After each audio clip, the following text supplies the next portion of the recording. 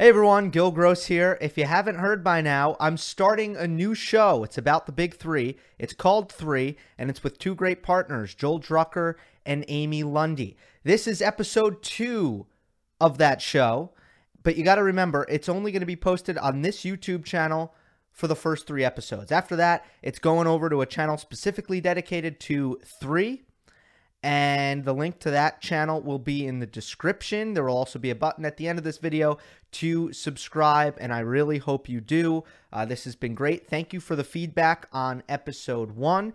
Episode 2 is about Rafael Nadal's US Open decision to play or not to play, and we also talk about injuries and how they've affected the careers of the big three. Hope you enjoy.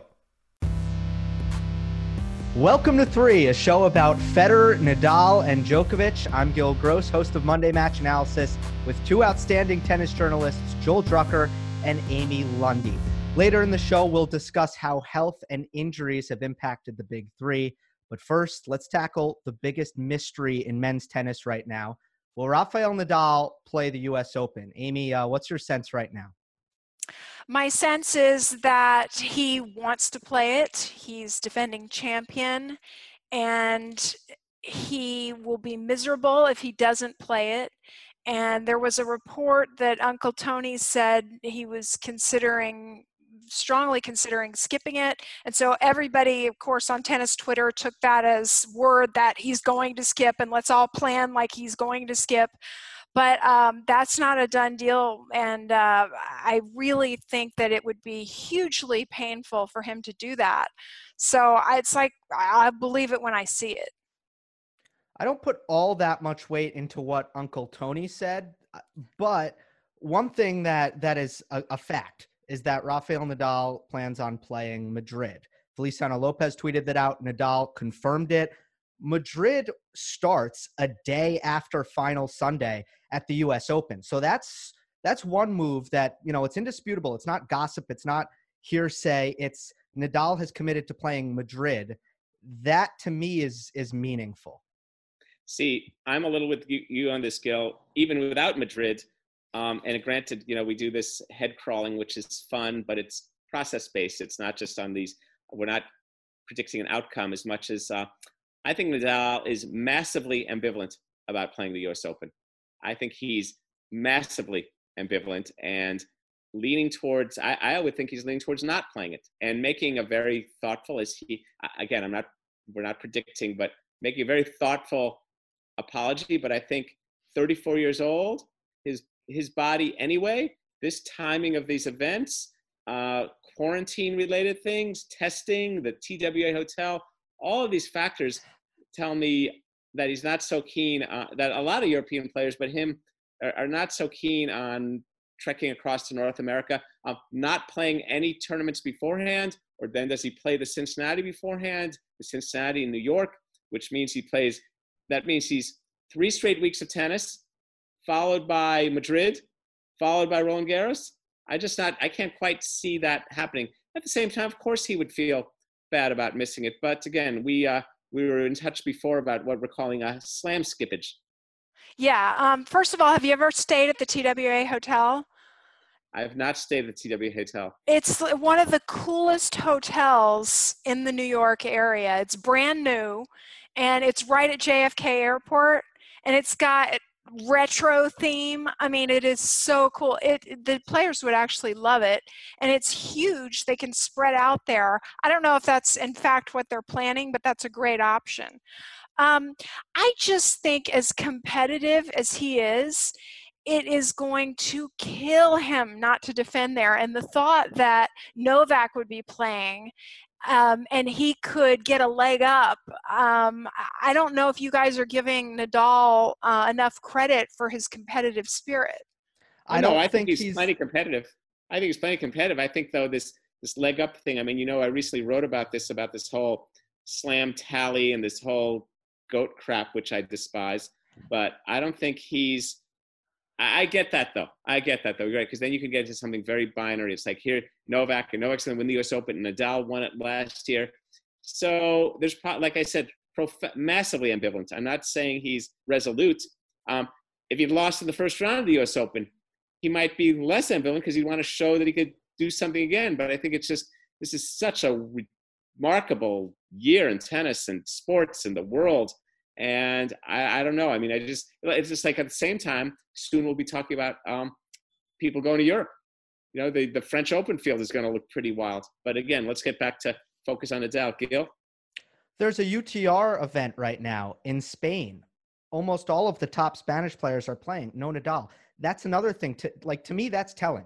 Novak Djokovic, he's been playing a lot of tennis. Dominic Thiem, Stefanos Tsitsipas. You know, we have top players who are making sure to get back on the court right now. And Amy, I just feel like Nadal's competitiveness, I feel like that's on pause right now. He also has another side to him that's very, off the court, a little bit more conservative, perhaps, a little bit more modest. He's just not giving me the kind of signals that suggest that he's ready to play the U.S. Open. And last time he actually spoke to reporters, granted it was early June, but he said, right now, today, I would not travel to New York to play the U.S. Open. I mean, right, and that's 6 weeks still. Yes. But also, we don't know. I still don't know what he's doing practice-wise. I mean, a UTR event, I'd still say is closer to a practice match than it is to a U.S. Open event. Right, and Madrid is also not really a slam. So I know the calendar's all crazy this year, but I just think that, Newton's second law, an object at rest tends to stay at rest, an object in motion tends to stay in motion. If you pull back and you say, I'm skipping this to manage my body and get myself ready for clay and all that, be careful what you wish for, because it's hard to pull forward again. I think in these situations, though, it's a whole different deal. I like this, though. Amy, we've described you as our social scientist. Now we can just call you our scientist. You're yeah. You're bringing Newton into this thing. Wow, a little thermodynamics. It's that homeschooling that I've been doing with my middle schooler. Yeah, you're aware of all the entropy and all those. Well, you've got those hardwood floors in your house and all those dust bunnies, so you got to keep sweeping them. But I don't know. I'd be fascinated to see if Nadal doesn't. If he does that, and he then goes back over to Europe, and he wins. Let's say for fun, he wins both of them. That's unbelievable. That's incredible. That's more amazing than some things Borg used to do when he would win the French and then win Wimbledon. Whoever can win the U.S. Open and the French this year, that's a pretty amazing feat.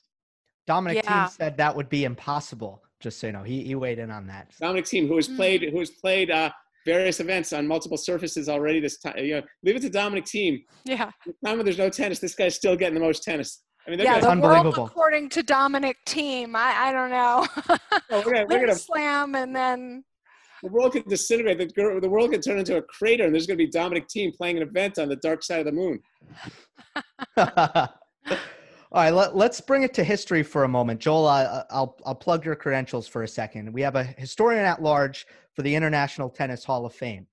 When we're talking about slam skippage, we've discussed this. It's kind of difficult to compare this to any time in history, because the whole kind of notion or connotation around slipping a slam has evolved immensely throughout history.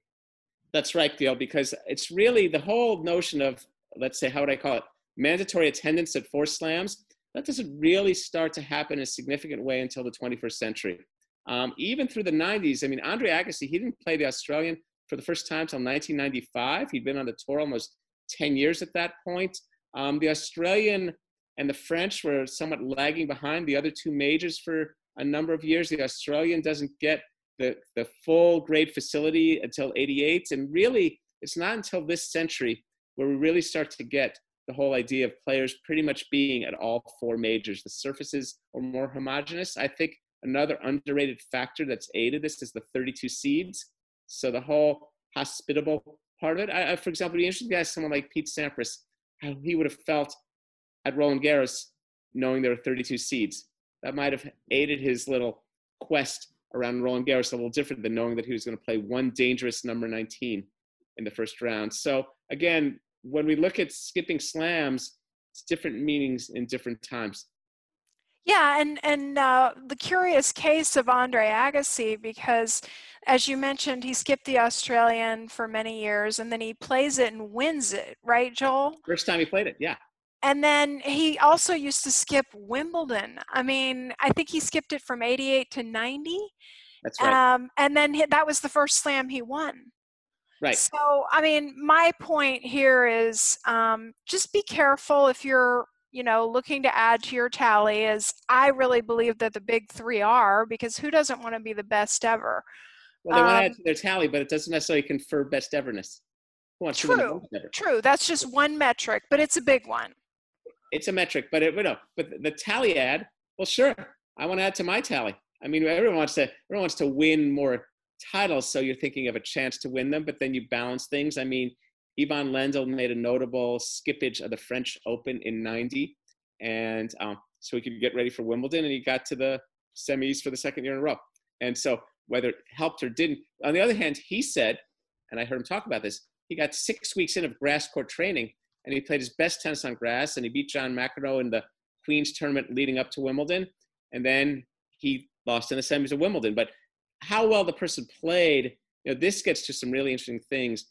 We see the results. We see a semi. We see a win. We don't necessarily know how well they played unless we watch all their matches. They know how well they played. They know. I was busy coming back from France. I went to Wimbledon. The first 2 rounds, I was rusty and kind of had to struggle more than I thought. But this case, I trained for 6 weeks on grass. I was ready to go. Well, the most contemporary example is Federer from 2016 to 2018, skipping the French Open. And, that's an attempt to preserve his body, to prolong his career. Do you think Agassi, who was really the first player to show incredible success well into his 30s in the early 2000s, I mean, you do wonder, is there a correlation between how well you manage your schedule and how long you're able to play? Well, Agassi took off time in the middle of his career. It's funny. He wins the Australian Open the first time he plays it in '95, and then '97 he only plays 1 slam. He's like the guy who's taken off a lot of semesters, and he's not like Gil, Gil. He's not taking a gap or something because of a pandemic. He's just creating his own opportunity. I remember though when Federer took those years off from France. Amy, didn't you write an article around that time saying why Federer should play the French? Yeah, and didn't listen to me, did he, Joel? And maybe he did, but he just did what he wanted anyway. Yeah, and it worked out for him. But I just, here in Connecticut, I'm going to make a metaphor for those of us who play. Here in Connecticut, we play timed matches. And I won't go into the specifics of all this, but basically there are certain scenarios where you have to start tanking the second set and lose the second set so that you can get to the tiebreaker to try to win the match. Like a football team, like the football teams these days who give them their touchdown so we can get our field goal. Exactly. So it's kind of, tennis becomes about clock management, which is really weird.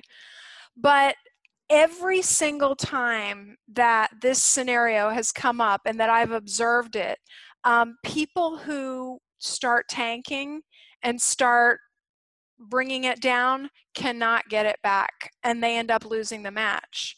So I'm a big believer in, and I think Nadal is as well. Wait. So you're comparing not playing a slam to get ready for a big one to me and my buddies in our league matches kind of taking a dive for 24 minutes and not being able to bring it back for the 10-pointer. I just think that it's human nature that if you start bringing it down or pulling back, it's really hard to go full throttle again. I don't think they're pulling anything back. I think they're just pointing accordingly. I'm pretty sure if Nadal does not play the U.S. Open, I'm pretty sure he's not just going to the beach and having raising a honey deuce for his buddy in New York for all you do. I see where Amy's coming from. I think that Federer showed a lot more match toughness in 2019, and I think he was in a great rhythm playing that clay court season. I do think it helped him play better on the grass. How about the what year he it won seemed like to Wimbledon? me. How about in 17 when he skipped the French and won Wimbledon without losing a set? It worked. It worked that year. You couldn't argue with it that year. Yeah, 19. But on the other Wait, hand, did that relate to an injury, guys, or was that just I'm resting? oh, I think he intentionally He skipped it. skipped the French those years. Okay. Like, Okay. he was not and I'm pretty sure he didn't play any clay court tennis. I mean, he made some decisions. And then last year worked out pretty well. You know, it's so interesting. These folks, it's like their bodies are such Maseratis. You know, it's like right. They're so well tuned, and the decisions they make. It's fascinating to think about how they manage. And you look at all these guys. I remember early in his career thinking, how's Nadal going to keep lasting? And then because of his technique. And here he is, 34. Yeah. Right. And you know, and Novak, of course, is just completely precise. I mean, Novak, he wakes up and he has his water and he calibrates everything he eats. And then Federer's got this technique. I mean, these guys they're not only just rewriting the history books on slams, they're rewriting the health and maintenance books. Don't mention water when it comes to Novak. Yeah, exactly. Don't mention water. Bad analogy. But no, envision this, guys. Okay, the U.S. Open is going on. Rafa is, in Spain. There's really nothing else going on at the time that the U.S. Open is going on. He's What training. is he doing? He's practicing. He's training on clay, and he's getting his body ready for a brutal 3-week push that would be Madrid, Rome, and then Roland Garros. You can't. Is he watching? You can't possibly go you deep in the U.S. Open. Yeah. Is he watching? Yeah, I bet he watches some. Of course, he's watching some. Yeah. And what effect will that have on him mentally? That's going to be interesting. It depends. He's used to it. He's been injured before. He knows this game. If anyone in the big three is going to come back after missing all this time during the pandemic, and maybe he takes off the hard court season too, if anyone's prepared to do that, and if anyone has repetition and practice in coming back from the training court onto the match court and being great right away, it's Nadal. Oh, no, he's missing the hard court. He's not coming to North America to play DC. You know, he's yeah. No DC, no Cincinnati. See you North America. See you next year, and let's get it done on the clay. And so I just think it's a slippery slope because then he puts a lot of pressure on himself. He's not injured that we know of. So this isn't an injury break. This is I don't want to travel to the States because of the pandemic. And, by the way, he does have the money to charter a private plane and all that. But let's just say that he does stay home. He puts a lot of pressure on himself to win the French again. I've been thinking in terms of body preservation, and I think Nadal is. I mean, all you got to do is take a look at his history of injury and how disproportionately he's had issues, especially with the knees and ankles on hard courts and at Wimbledon. He injured his wrist, French Open 2016. Other than that, the lower body has been pretty reliable. That is not the case on hard court and Wimbledon, where he's missed the other 3 majors 2 times each, meaning he's been absent for them. So to me, it's a decision of, look, we have a packed schedule, and I am not going to risk my body by playing, hard courts. I'd rather just save it up for the clay and do what's best for my longevity. Right. And so this longevity stuff is so interesting, how these guys manage. And again, we're in this 4-slam era where in the travel, the pressure, even the very way the game is played. Here's one for you. You go way back to like the pre-open era, and the Australians would travel. Those guys were playing hard courts. Guess how many times a year they would play on hard courts? 0. Like about 2 or 3 weeks a year when they came out to California. I think there were some in the Caribbean circuit and parts of the South, but certainly less than 10. And often 2 weeks a year they would play on the hard courts that we're used to playing on in North America. So much grass, so much clay. We are running out of Zoom time. So when we come back on a new Zoom, let's get into the other 2, Federer and Djokovic, and also a bit of Nadal. And let's unpack what injuries, health, and preservation of the body have meant for their careers, respectively. Okay, we're back. A lot of this discussion has surrounded Nadal and his effort to preserve his body, whether or not he'll play in New York this August. Let's talk about Djokovic and Federer, though, and we'll start with Novak. to me, I mean, he has been remarkably healthy.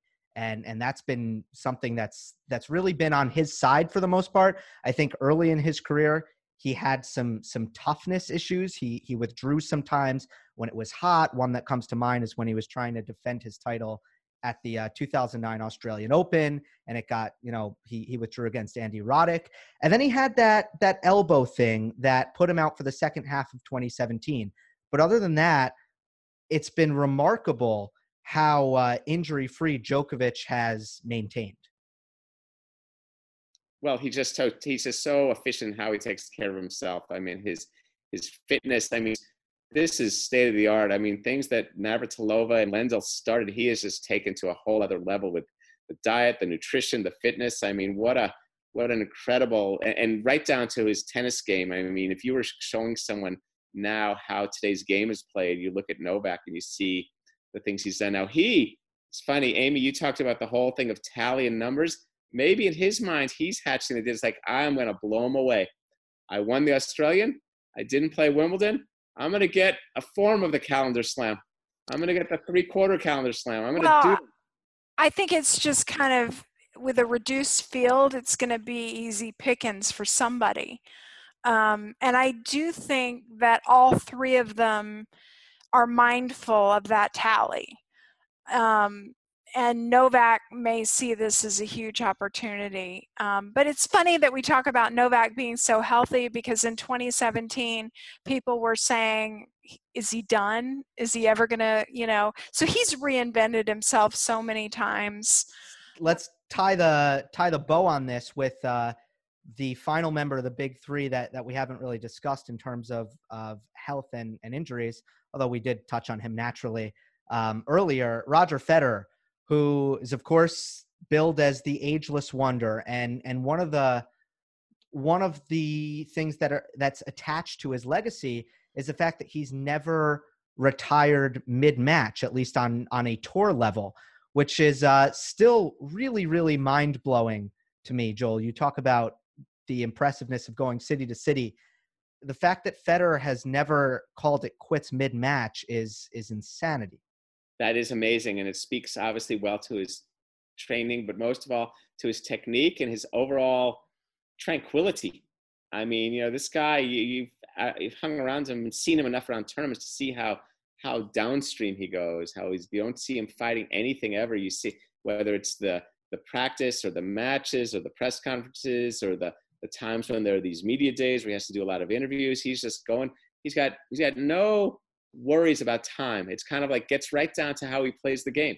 You see this guy there's never fighting anything. So maybe that's allowed him to be so, sustainable and have such longevity and stay healthy. And so I think that's a neat little stat, and who knows, maybe it'll happen sometime. That'll happen to him. But and now look, so now he's off completely for 21. That's it. No tennis, no more. Yeah, it makes it pretty simple for Federer, but that gets to the fact that increasingly he has had some health issues, and I think sure. 2013 was a rough year with the back. He didn't play well that year, and then starting in 2016, it's been mostly the knee, which he had surgery on after the Australian Open, pulls out of Rome, skips the French, and then after losing to Raonic at Wimbledon in 16, he ends that year to rehab his knee fully and comes back and wins Australia. So and Wimbledon, and eventually regains the number one ranking for a little bit. But outside of that, pretty ordinary. Yeah. Well, we should all be doing what Roger's doing, and let's not forget that the knee was first injured bathing his children, not playing tennis. Well, but the knee, I mean, these injuries, that was the cited occurrence. But I'm sure there's a little wear and tear. It kind of reminds us like the joke when a person gets injured skiing. It was my last ski run and I broke my leg. Well, yeah, of course it was your last ski run. You broke your leg. So it's different. That it's like, I mean, don't you think, Amy, there are some other things? Unless you're like my friend, and this happens often on the ski slope, and somebody skied into her. I mean, that's kind of the equivalent, right? I mean, he got hurt off the tennis court. I'm sure there were some things that were affecting his knee before he was in the bathtub with his children. Don't you think? I don't know. I don't think that's ever been acknowledged. No, but look, there's still a lot of wear and tear on the body. I mean, that's why I Yes. think that the genius in the Federer camp is the physical trainer. I mean, that's like I Yes. said when there was a chance, when they were saying you could only bring one person, I was thinking like the Godfather, leave the coach, take the physio. Bring the Yeah. physio. Yeah, For sure. well, a young junior who's an amazing player asked me the other day about jump roping. You know, do I think it's a good idea to jump rope, or who jump ropes? And I said, well, Roger Federer jump ropes. I mean, I don't know why we all don't just watch exactly what he does and do that. Because we I'm all have pro- different bodies. I'm So we pro all have jump different rope. bodies and different disciplines. You're pro jump rope. Pro jump rope for me. Yep. I think jump roping is great too, but all these things have to be managed. Just so whether it's weights or all this Yes. stuff. Anyway. Yes, and his chronological age is there. I mean, there is another year added on to that age, so that means something. Well, less miles, but then it reminds me of like the car mechanic said to me, just because you don't drive it as much, you still need to have the oil changed sometimes. Good analogy. The car Sometimes. ages, sometimes, that's right, but not as often because, like someone said to me, wow, all this time off of this pandemic, you think maybe Federer's getting older, then he might be more likely to retire? I said, no, he's less likely to retire. He's relaxed. He's less likely to retire. He's not. Good point. Nothing has strained him. Agreed. I mean, these guys, the odometer is not ticking right now. I mean, Right. Father Time is ticking, but Yeah. not the odometer. So I agree with you, Joel. I don't think these guys are getting that much older in reality as they're rehabbing at home, or not rehabbing, but staying fit, working out, and not playing brutally physical tennis matches. Right. Well, this has been great. Injuries, health, they've all played a role in Federer, Nadal, and Djokovic's career. And with the U.S. Open, a big decision coming up for Rafael Nadal. We'll see how it plays out. We really appreciate all the feedback that we got after episode 1 of 3. That is always interesting to say. But yeah, it was really great. And we always appreciate if you subscribe. Already over 100 subscribers on YouTube. We're working on getting on iTunes. If you want to listen on audio, we are available on Spotify. Again, Joel, Amy, thank you. We'll see you next week for the next episode of 3.